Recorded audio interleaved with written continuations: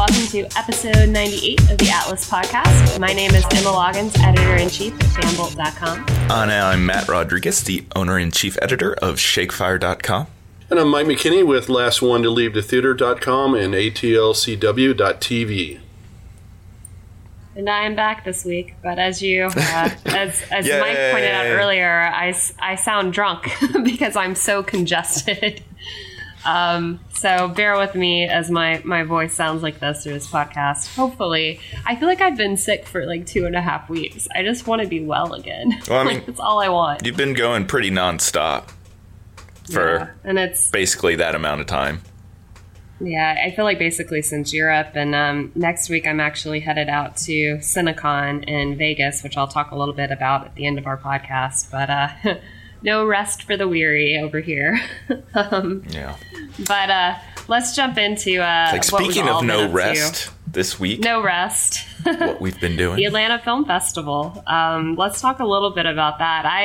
I've been to basically two events so far because of this cold and everything else, but I'm going to be around a lot tomorrow and Saturday and Sunday. But how has it been so far for you guys? What has been the highlights of the festival and your favorite films that you've seen so far? Well, for me, at least, Blind Spotting has been my highlight of the festival. That was the opening night film last Friday, and it was just an amazing film. And I knew pretty much nothing about this film going into it because there is not a lot of information out there about the film. No trailer has been released. I had only seen one image of the two leads beforehand. So honestly, I didn't know much about this film going into it, and it is just a fantastic movie about, it's about gentrification, police brutality. It touches on all these topical subjects, and it's just absolutely brilliant. Daveed Diggs is in it; he's the lead, and he even incorporates verse into it, like he does, like with Hamilton, like he did on Hamilton, and those scenes are just so amazing. It's a movie I haven't seen the like of ever. And so that's what kicked off the Atlanta Film Festival for me, and that has been the highlight. As good as this year has been, which it has been, that currently is still my favorite moment of the festival. Yeah, I mean, I did love Blind Spotting. It was a fantastic film. But my favorite film is a film called Liana. And it's a part documentary, part narrative. It's about a bunch of orphans in Swaziland, where they're, for a tiny country of, I think, 1.3 million people, there are over 200,000 orphans. Mostly due to the fact that there's almost 50% of the population has AIDS. And so parents and siblings are dying, right and left, and creating this just incredible amount of orphans. So this orphanage has a storyteller come in, and she helps the kids create a folktale about a young girl named Liana. And so she's just there to guide them, and she's like, so what happens next? And she just lets the kids figure out this story. And then they start telling this story, and then this animation starts up, and the animation is just gorgeous. It's done by an artist, I don't remember his name, but it's done by a Nigerian-born artist that lives now in the United States. And it's just a magical film, and it just shows you how resilient kids are. And it also gives you hope because it's a very positive message. The animation, the folktale they come up with is a very positive storyline. So I just love that film. There's been a couple others. I mean, Matt and I saw a documentary on Wednesday night about Ruth Bader Ginsburg, the Supreme Court Justice, called RBG, because she's known on the internet as Notorious RBG. And that was a really wonderful. I learned a lot about her that I didn't know, and I thought that was a really wonderful documentary also. And then Matt and I did the red carpet. We were supposed to do the red carpet, but unfortunately Jason Reitman got delayed. He only was there for the Q&A for the masterclass the next day. But we saw his film Tully, which we'll be reviewing in a couple of weeks. No, we'll be reviewing tonight. We're reviewing today. Yeah, today. I'm sorry?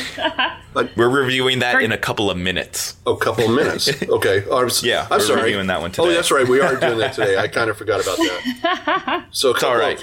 We're tired from seeing films.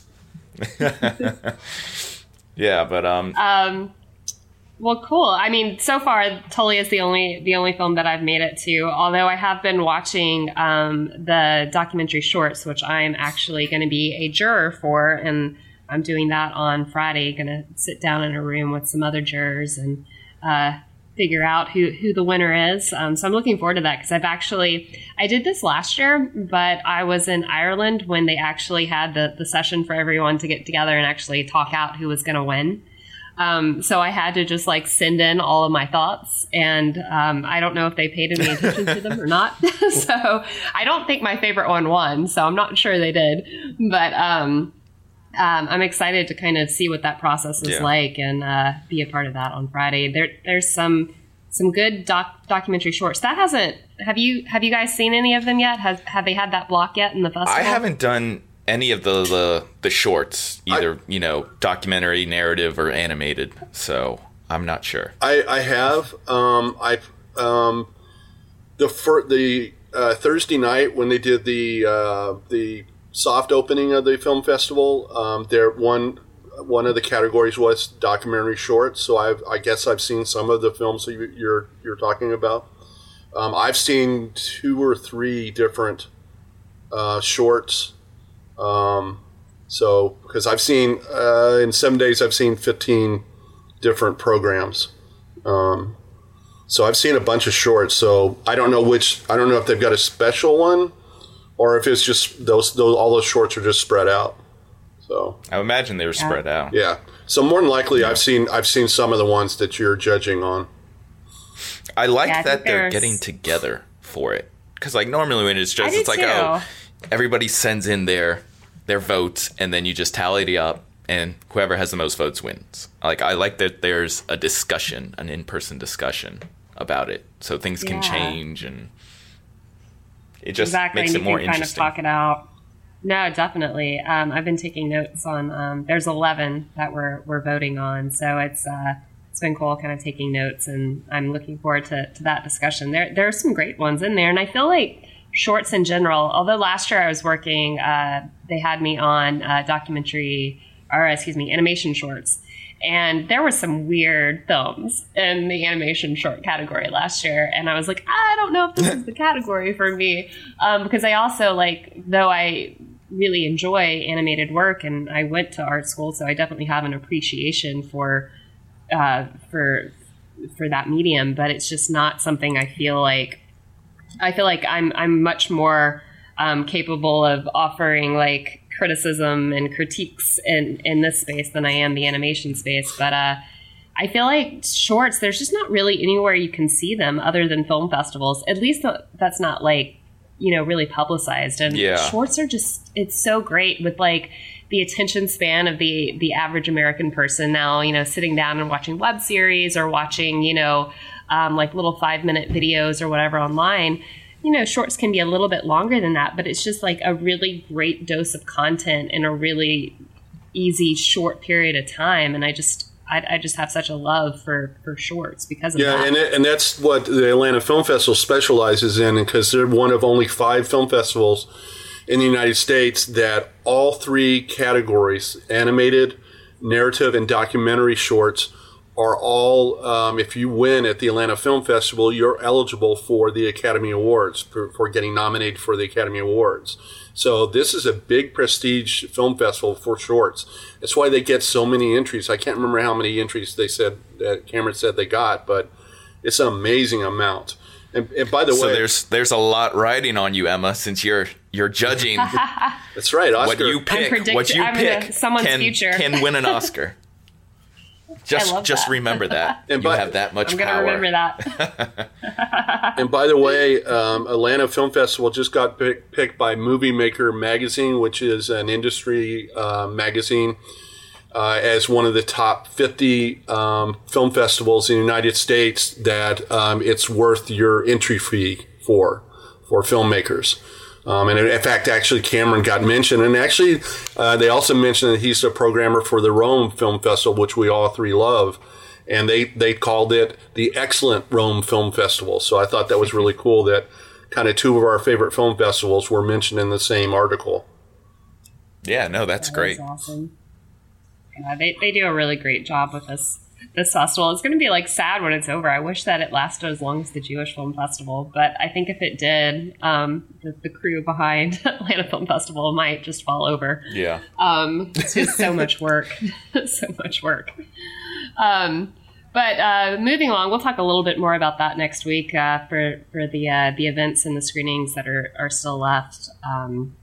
But let's move ahead. Mike got to do something pretty cool. I think it was 2 weeks ago. Yeah, it was 2 weeks ago. Is that right, Mike? So Amy Schumer is coming out with a new film called I Feel Pretty, and which we'll be talking about a little later. And I got to interview her. You can see the transcript over on the ATLCW .tv page. And she was first off, she was very nice when she walked. We don't always get, when you get these interviews, and I always understand because we don't know how long these people have been on the road. We don't know what time they got up because they probably did 3 morning shows, a couple of radio stations, a couple of TV stations.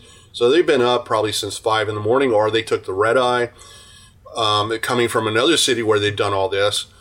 And so she first walked in the door, and it was a round table situation with me and 3 other people. And she shook everybody's hand, learned our name, asked us if we had ever interviewed her before. And then she was only supposed to do around 12 minutes, and she did 18 minutes. So I thought that was really cool. She was great, very funny, very personable, and willing to answer any of our questions. So it was a great experience. As you'll hear with our review, it's a really enjoyable movie, also. So it was a fun experience, and it was a big thrill for me because I'm a big fan of hers. I love her stand up, and I loved her TV show that she had for a couple of seasons. So it was a great thrill for me. I didn't squee or anything, Matt, but but it was thrilling to sitting across the table from her because I'm a huge fan. Awesome. That's really cool. I feel like sometimes especially with like comedians, you don't necessarily know the vibe of what you're walking into because they're, sometimes they can be kind of snarky with you and you can, in the moment, not know how to deal with that. So that was really cool that it was such a good experience and she was so chill. I feel like I just want to like hang out with her and Jennifer Lawrence. I just feel like that would be like the ultimate girls' day. Yeah, she said that somebody asked her she produced the film. As well as starred in it, and so one of the reporters asked her, "Did you celebrate afterwards?" And she says, "Well, I kind of celebrate every night, so because technically you can say yes, but that's funny. That's awesome." Yeah. Well, cool. So people can read that over on your site, and that movie's out this Friday. That's right? correct. All right. Well, cool. We'll talk about that here in a little bit and review it. And Matt, you also had a pretty cool interview that you did roughly 2 weeks ago, too, right? Yeah. I got to interview the cast of Super Troopers 2. So the whole Broken Lizard, comedy troupe, they came in to Atlanta to do a press tour for the movie. We actually did it at Sweetwater Brewery. So, Mike, you would have been right at home there. Yeah, I would have. But like we had barbecue and stuff, which was really nice because, most of these interviews that we do are, in the hotel rooms and stuff. And it gets very stuffy up there oftentimes with everybody going in and out and in and out. But so to do it at a brewery was pretty cool and pretty nice. And so yeah, I talked with all 5 of the main cast members, and they discussed the film and making it. One of the more interesting things about Super Troopers 2 is that it was crowdfunded. So they did a Indiegogo campaign to get this movie funded, and they actually raised enough money to include a live bear in the film, which was pretty awesome. How much does it cost to include a live bear in a film? I don't know what the Is it break. expensive? I mean, like they had, like most. If you ever done a one of the crowdfunding campaigns, they have different levels and stuff. And so, like, it was $2 million. That was the minimum to get the movie made. And then I want to say the live bear was added at $4 million. Yeah, So I looked at their campaign, and they had different levels. So if they reached 5 million, they'd add this, and if they reached they got to where they were like $300 away to having a incredible car crash, but they didn't quite make it when the funding ran out, when the time ran out. But yeah, it was really cool to talk with them and stuff, and so like. I don't know if we talked about this on the podcast, but we talked about it in person. At least Emma and I did. Basically, where we talked about watching Nailed It. And that crazy baking show.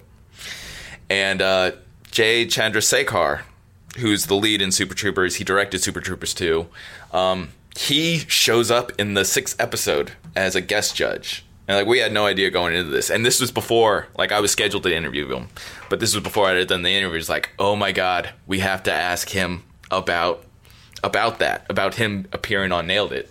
And so, I asked him about that. I did after the interview. And, so I was just talking, he's like, he had no idea that they were going to use him because he leaves in the middle of the episode to go pick up his kid. And he actually had to go pick up his kid, and he told him that beforehand, and he just assumed that they were going to either cut him out of the episode or cut around that, but they leave everything in. And he was telling me how everybody is approaching him and be like, hey, what's up with that Nailed It guest appearance you made? And it was just hilarious. And he had never watched he doesn't watch the show or anything, and he was just like, yeah, it is what it is.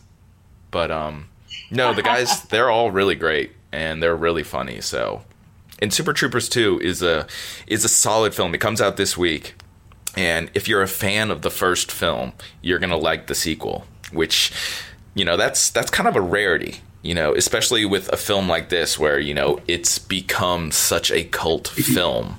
And, people have been asking for Super Troopers 2 for, the past 17 years. That's how long it's been since the first one comes out. And so when you have a film like that, usually the sequel rarely lives up to those expectations. But Super Troopers 2 does a good job of, paying tribute to the original while still, including new jokes and new humor. That's awesome. So that's out this Friday. It's an additional thing you guys can check out. Speaking of doing the interview in a brewery, though, I have to say my favorite place is still the Claremont for that one movie we did. Oh my God, for Keanu. It was Keanu. Yeah, that was Jordan Peele. Yeah, yep. I don't think I'll ever recover from seeing the Claremont in daylight. Yeah. It's a different way to look at it. That was a fun interview. Yeah, it was a fun interview. My golden doodle has just finished her stick that I was pretty sure was going to take her all of the podcast. So if you hear her, I apologize. She's looking for something to get into now. But moving along, let's jump into the box office report for last week. What predictions did you guys make, and how did Rampage do based on what you guys thought it was going to make? We predicted Rampage would be the number one movie. I don't remember exact numbers. I think I said between 35 and 36 was exactly what it did. You should go to Vegas with us, Mike, and put some money down on what you think things are. You're always so close to what it makes. So yeah, that one had a production budget of 120. So how do we think Rampage really did in the grand scheme of things? Is it doing really well overseas? I mean, yeah, it's doing insane in China, I believe. It's like the #1 movie. And I think it's just doing really well overseas. So like, I think it's going to have a good run. I mean, it's not going to do Jumanji numbers. It's going to be nowhere near close to that, but but I mean, I think it's a solid movie. At least box office wise. Mike and I already gave our review last week, and not so much. not story wise. It's a terrible movie, but it's resonating with audiences. And I mean, it's The Rock. Like, The Rock has done an amazing job at marketing himself. Like, you don't go to Rampage to see Rampage. You go to Rampage to see The Rock. Yeah, exactly. Well, Quiet Place hung in there. It's at #2 with $32.9 million. Now total gross being over $100 million on a $17 million budget. So that's pretty awesome. I still am so excited to see that one. I know you guys loved it. Yeah. Truth or Dare opened in third with $18.6 million. Ready Player One fell to fourth with $11.5 million. And Blockers is rounding out the top 5 with $10.7 million. And then we talked about Isle of Dogs, that it was going in a bunch of new theaters. So it made #7 on the top 10 list. The first week he was #10, but they added almost 1,400 screens. So it's doing rather well. It's already done $18.9 million. There were a couple of new movies that came out that did not do very well. Beirut with John Hamm came in #13 at only $1.7 million, although it was only in 755 theaters. And then the animated film Sergeant Stubby, An American Hero, did only $1.3 million. Yeah, I know. And I've never even heard of that movie. Yeah, well, I haven't it's done by a small studio. It's actually based on a true story about a dog in World War One. It's the dog is still the highest decorated dog in the United States history, and it was in over almost 1,700 theaters, and it only did $1.3 million. So I always feel kind of sad for films like that because people work really hard on it, and it just there's no promotion for that either. Like, I'd never heard of it. And, we see a lot of indie stuff. Yeah. And, for us had you heard of it beforehand? I knew of it because of the fact that I do the preview on the ATL-CW. Yeah, the distributor is a group called Fun Academy. So it's just, even the cast was a little bit lesser because I'm sure their budget was lesser. So it's like Helen Bonham Carter and Logan Lerman and Gerard Depardieu. So yeah, that's actually a pretty decent cast. It's not a bad cast, but those aren't any names that would go out and promote the film. That from what I could tell, it was pretty much a grassroots following to advertising budget. And my guess is they're going to make up they're going to try to make it up when they do the DVD, Blu-ray, VOD sales. So. Right. Well, obviously next week we know what's going to be, I guess the next round after next weekend, because we've got Avengers coming out on the 24th. Wait, it's not going to be Lean on. Is it 24th? It's not going to be Lean on Pete. No, it's not going to be Lean on Pete. But for this weekend, what do you guys think? What are your guesses at the top 3 spots? I don't even know what's coming out this weekend. So this weekend you have I Feel Pretty. Yeah, right? I Feel Pretty, Super Troopers 2, and Traffic. Those are the 3 big ones. And then there's a bunch of smaller ones also. But the 3 big ones are I Feel Pretty, Super Troopers 2, Traffic. My money's on I Feel Pretty. I think that's a pretty safe bet. But is it going to overtake Rampage? Yeah, that's. I don't know. Okay, It's going to be A Quiet Place. That's going to be exactly. That's exactly the crazy what I was going to person. say. I'm going to say A Quiet Place. Yep, Quiet Place will be number one, probably around 22 or 23 million, maybe even up to 25. I think Rampage will come in second, and then I Feel Pretty. It'll be a close. It could be either one of those two for number two, because I think they're both going to be in the $16-17 million range. And then, like, Truth or Dare is going to drop off drastically because the word of mouth on that is not going to be very good. Super Troopers True, too. The problem is that it was like 10 years since Super Troopers? 17. 17, okay. That's a big problem. Because you've gone through a generation. So the generation that saw Super Troopers and fell in love with it are incredibly older now.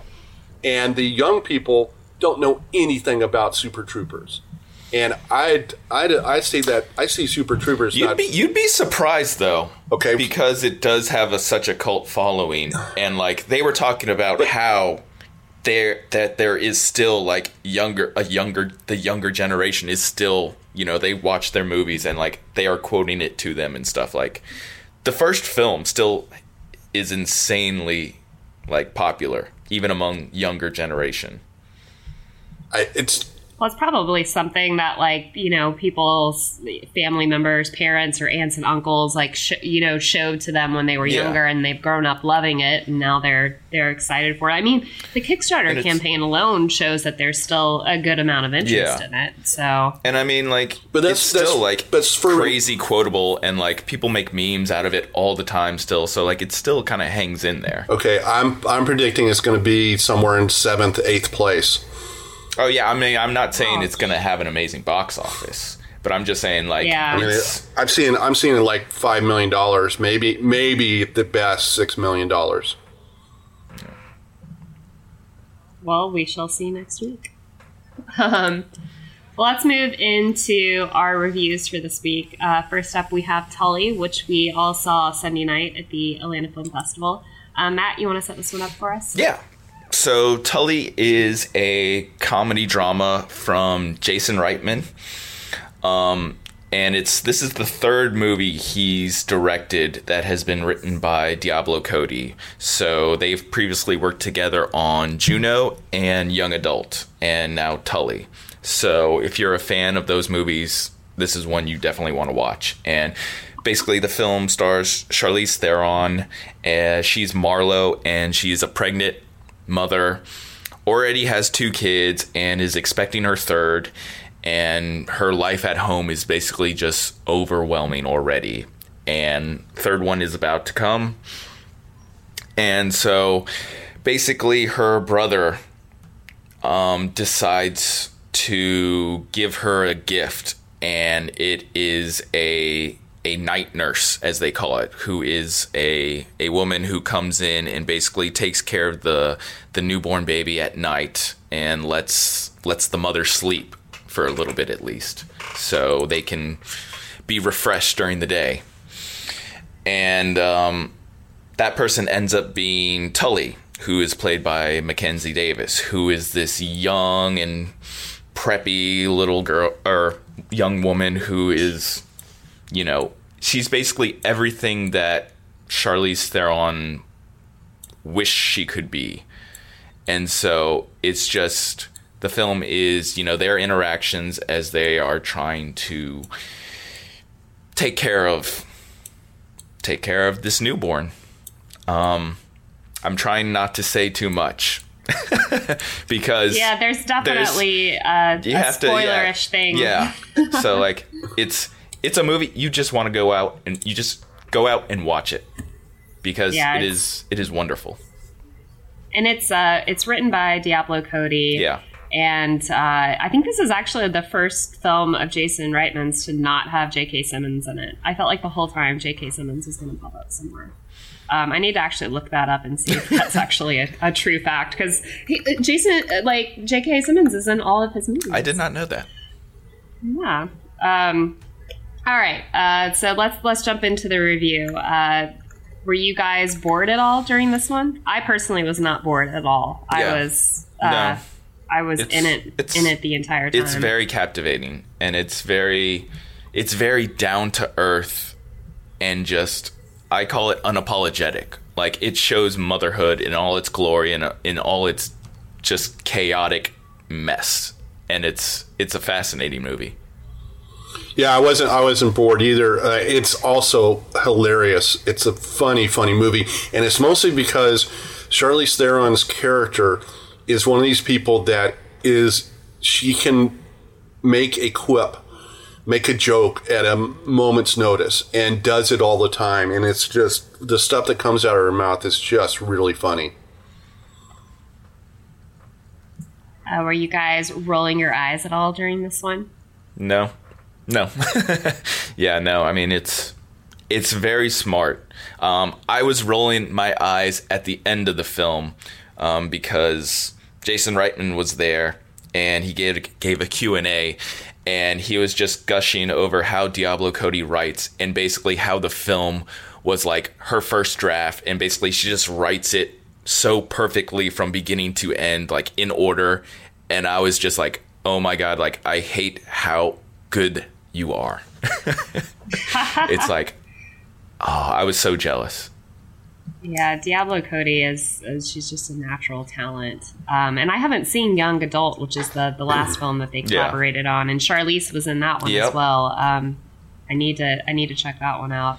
I wasn't rolling my eyes at all either. I think the only thing, like, as a 34-year-old female who was in her childbearing years, watching this was like, yep, I'm making the right decision not to have kids right now. This movie's just confirming it for me. So that was kind of my only kind of, like, I was like, a dog is hard enough for me right now. I can't imagine, like, 3 kids, and this movie is just completely justifying that. It's just, I'm so much mad props for all the moms out there, because, like, it's just so much. Like, and then having a newborn. Yeah. Oh. I definitely have a much greater respect for my mom, because I'm the middle child of 3. So, you know, that was my mom. And going through all that with us kids, yeah, you know. So I wasn't eye-rolling at either. I love this film. One thing we should say is the youngest, the son, is a special needs child. They don't really know what's wrong with him, but it's just that he has a tendency to almost like he's has Asperger's, where he likes routines, and if the routine is changed, then he starts kicking. He's sitting in the back seat and he starts kicking his mom's front seat, like, just really savagely, and starts just driving her crazy. I mean, there's a scene very early in the film where she's having to find parking in a parking lot they don't usually park in, and he's just having a mental breakdown over the fact they're not in the right parking lot.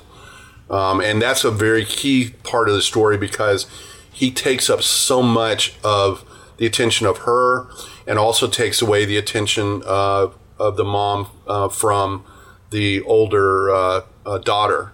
And that causes a lot of stress and strain for her. Right.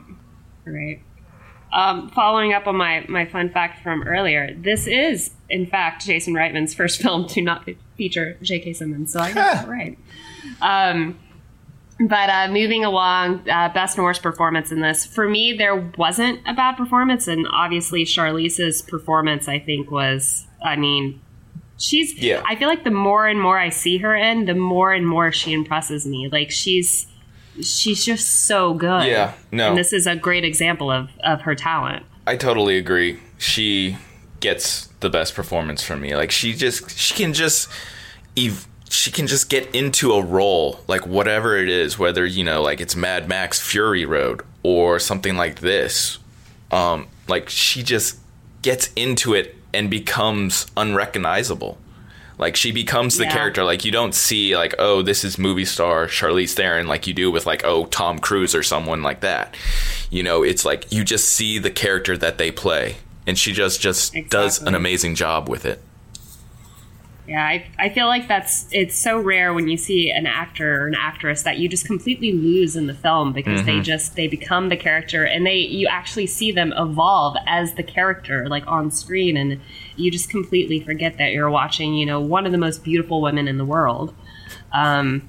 Yeah, so what was it for you, Mike? Charlize is great, and I always love her. I really like Mackenzie Davis, but I've liked her since *Halt and Catch Fire*. So I just thought that she did a really good job in that role, and she was fun to watch on the screen because she comes in and basically changes Marlowe's the Charlize Theron's character's life.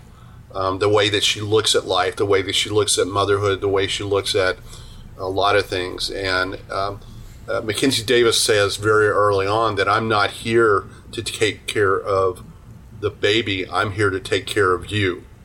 And that's what she does. And I think it could have been, it very easily been a role that some other actors could have played a little over the top. And I thought Mackenzie hit all the right notes with it.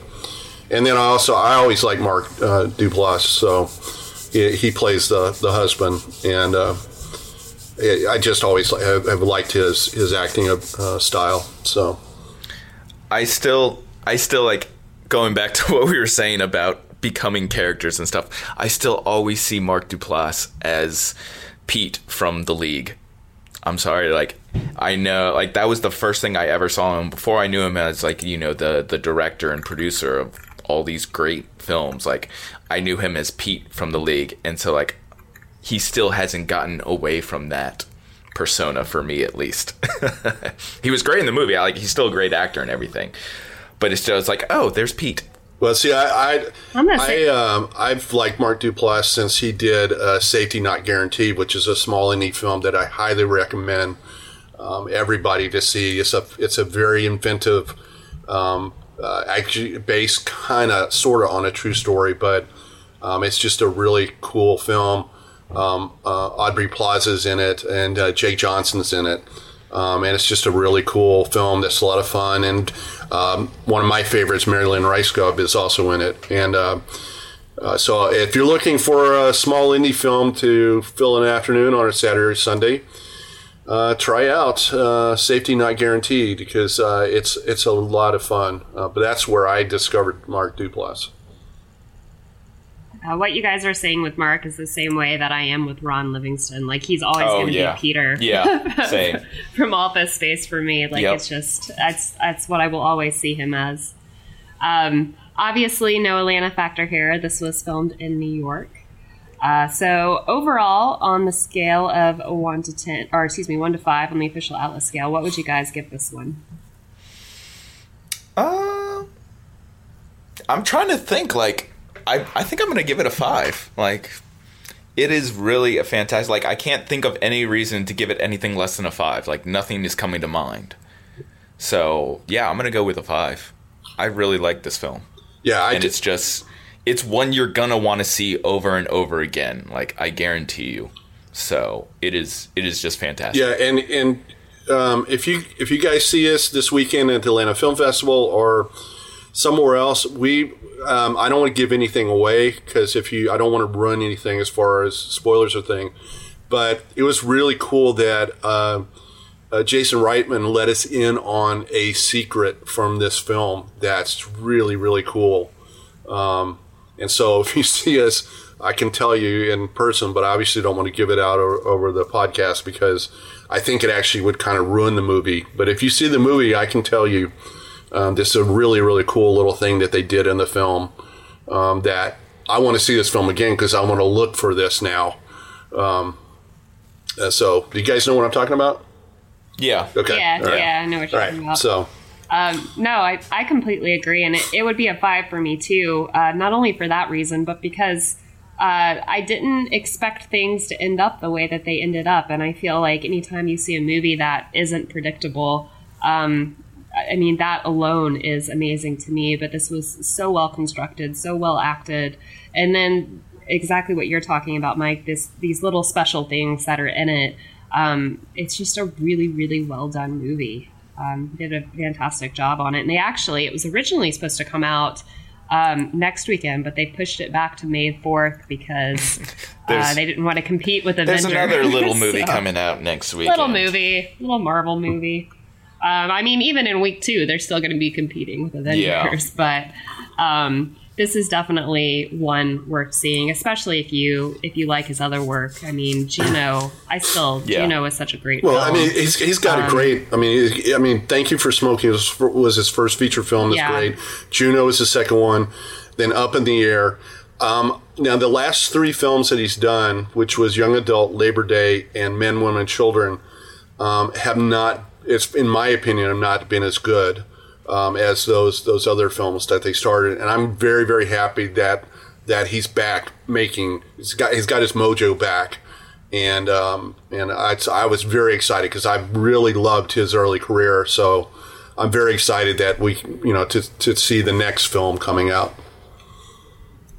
Yeah, and it was such a cool experience getting to be a part of that Q&A and hear that and be able to hear him explain and really articulate, various parts of this film. It's just another reason that it's worth checking out Atlanta Film Festival, because that's just such a cool experience with such a great film. Which goes through this Sunday, so you still have time to go out there and see some amazing films. There's some great films this weekend, including, I'm not going to remember the name of it. I'm going to have to look it up real quick, but the woman that just got the Dead Pigs. Dead Pigs, yeah, and that, which is directed by Kathy Yan, right, who just got announced as the Birds of Prey director, right, that DC is looking for. So, which I'm also that's a great get by the film festival. I'm also looking forward to because I loved the TV series Birds of Prey when it came out. I don't know how long ago on the WB. Oh, WB days. That was like roughly 99, 2000. It was back in the Smallville, era. Roswell days. The good old days. I miss WB. Birds of Prey didn't do too well, though. And I don't remember let me see if I can find it really quick. Birds of Prey's poster, this is like a quirky little design thing.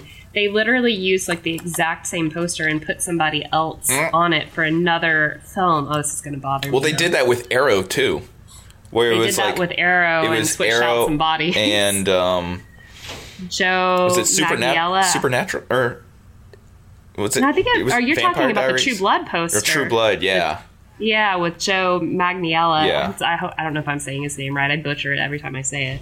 But yeah, it's crazy just when you actually start looking at these little design quirks about, promotional pictures and ads and all of this, how they will literally pull body parts or, from various actors and make together this perfect person and then stick a new head on it. It's just it's kind of morbid, but also kind of fascinating. Yeah. Were Dina Meyer and Ashley Scott and Rachel Skarsten, was that at Heroes and Villains last year? Here in Atlanta? I don't think so. I don't think so. Maybe it might have been. Maybe it was DragonCon. They all kind of run together for me now because we have so much of the same talent at every show. All I know is that it's within possible. the last couple of years, I actually saw the panel with all 3 leads. I think that was DragonCon. I think, but that was just a throw for me because I like I said, I was a big fan of the show, so it's kind of cool. I'm going to find this poster, but we'll have to circle back to it. Maybe I can find it by the end of our next review.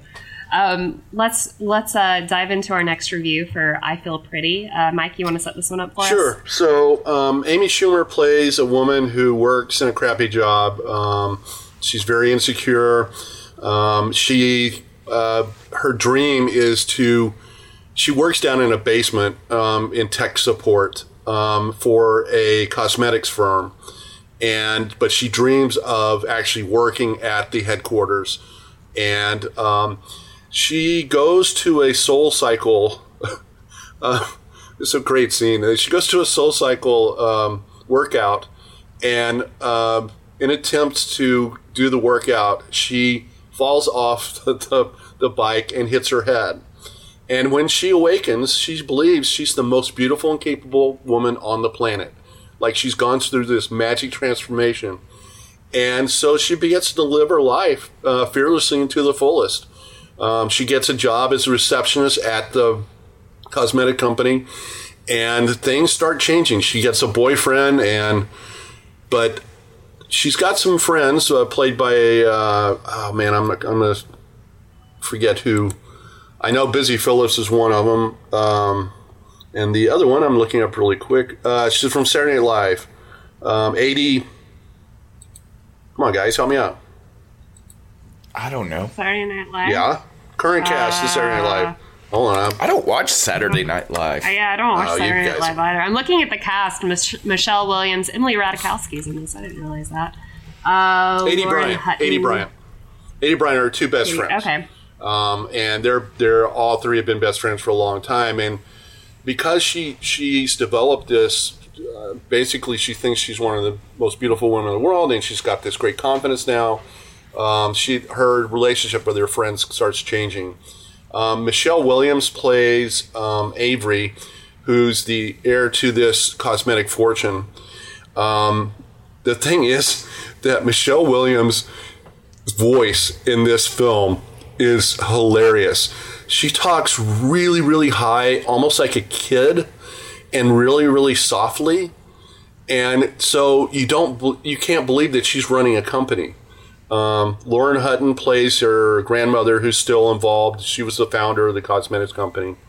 And that's basically the film, is that Amy Schumer starts believing that she's this supermodel that, can do anything. So, were you bored at all during this one, or was it pretty? No, it's pretty a fun film. It's not a great film, but it's a fun film because of Amy Schumer's so good in it, and Michelle Williams steals the movie. She really does.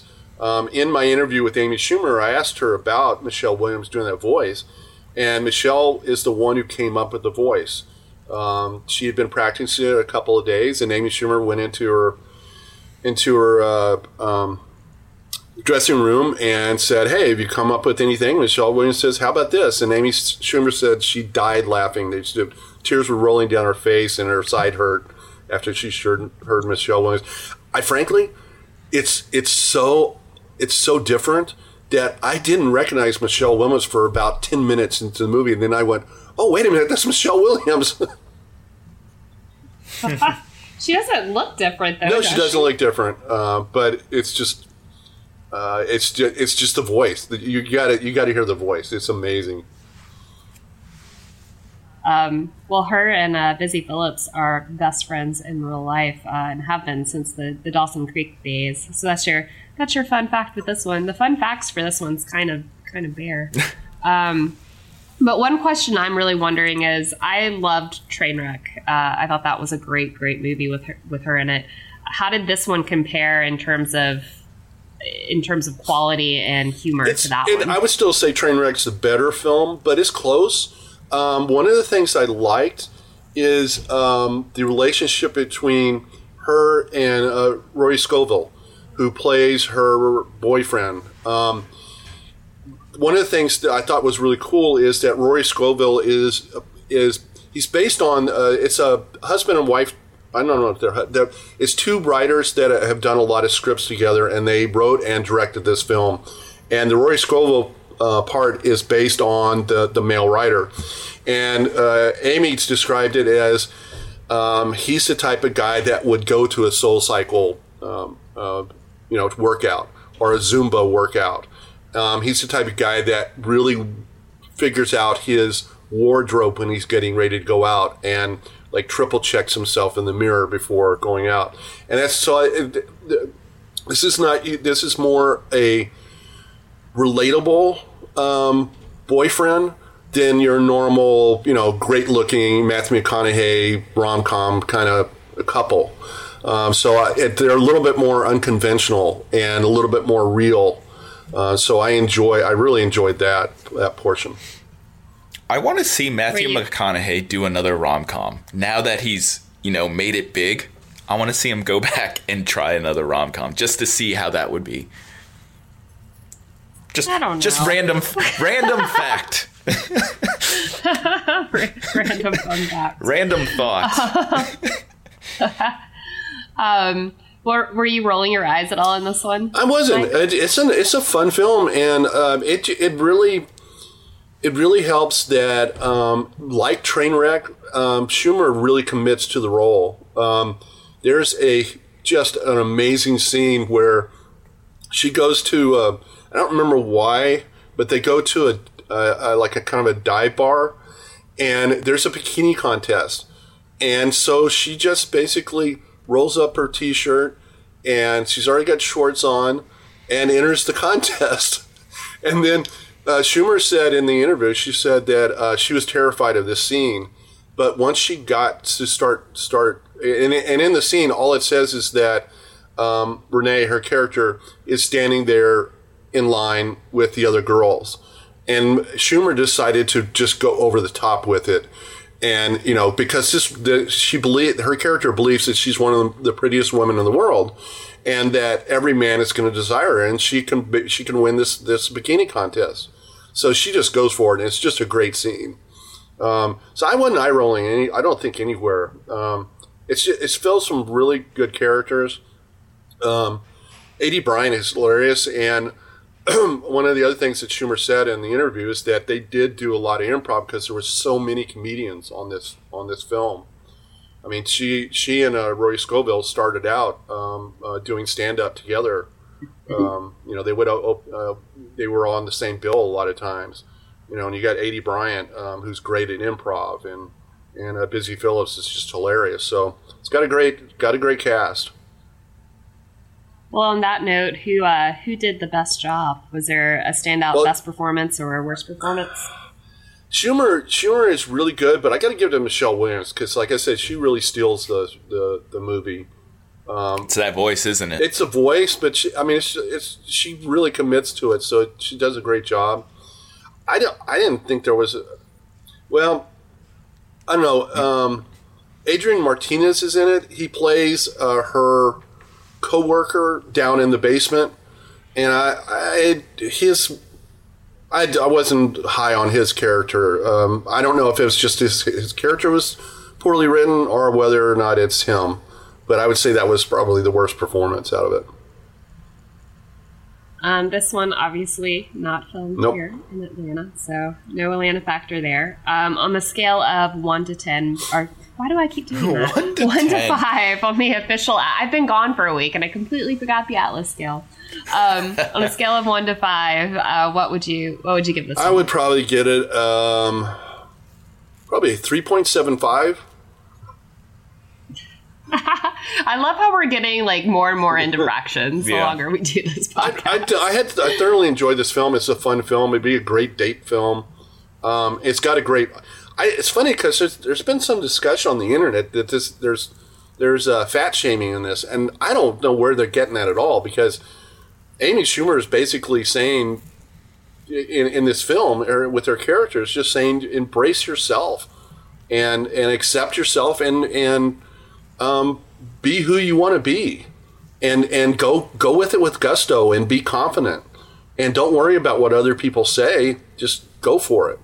So I think it's a great message for women, and I know that she in the interview we did with her, she felt very strongly about this film. She was actually supposed to make another film, and then she got this script, and she said, "I've got to make this film." And she was it the Barbie? I'm sorry? Because she was involved. She was briefly in the running for the Barbie movie. Yeah, she was. And now she no longer is. Was this the film she didn't say what film it was. She just said that and I think it is because she said it was similar in tone.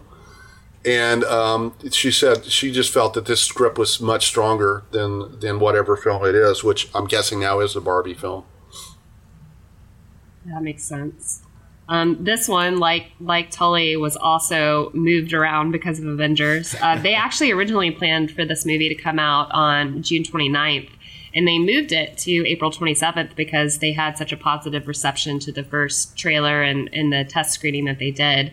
But they moved it up a week to avoid Marvel next week. So all the films around it are just basically, all the films around Avengers are just like, nah, we're good. We're going to just go to other weekends. Well, cool. So that one's out this weekend too. And as far as what we're going to have for next week, we will have an Avengers review for you guys, which sadly I'm going to miss out on unless it's the magic movie that I'm seeing when I'm at CineCon. I'm headed out to Vegas on Monday with Samsung. They're doing, they have this new cinema LED screen. It's the world's first cinema LED screen, and it creates a more immersive viewing environment. They're bringing me out for their debut of that Onyx Cinema LED screen at CineCon.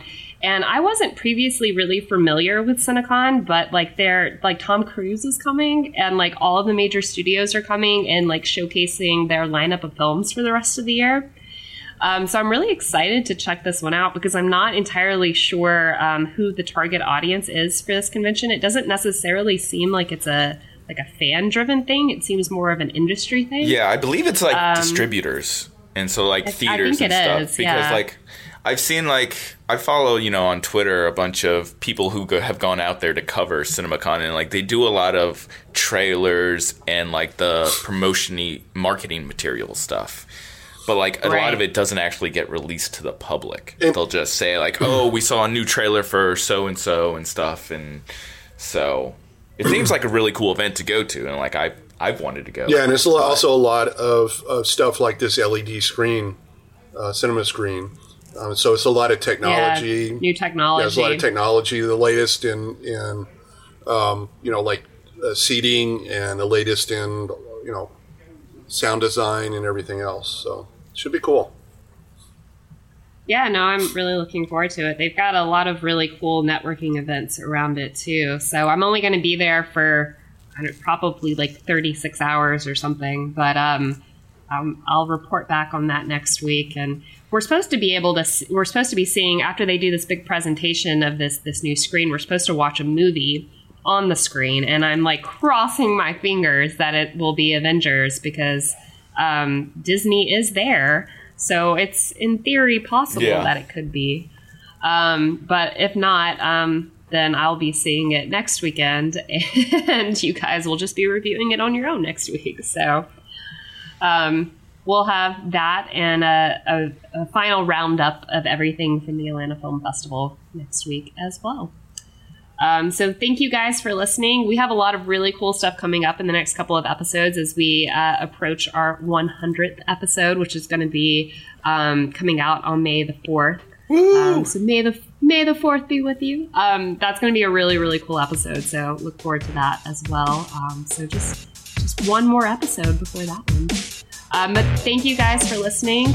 Again, please review us on SoundCloud, iTunes, wherever you can. We really appreciate it. Again, my name is Emma Loggins, Editor-in-Chief at Fanbolt.com. And I'm Matt Rodriguez, the Owner and Chief Editor of Shakefire.com. And I'm Mike McKinney with Last One to Leave a Theater.com and ATLCW.tv. We'll talk to you guys next week.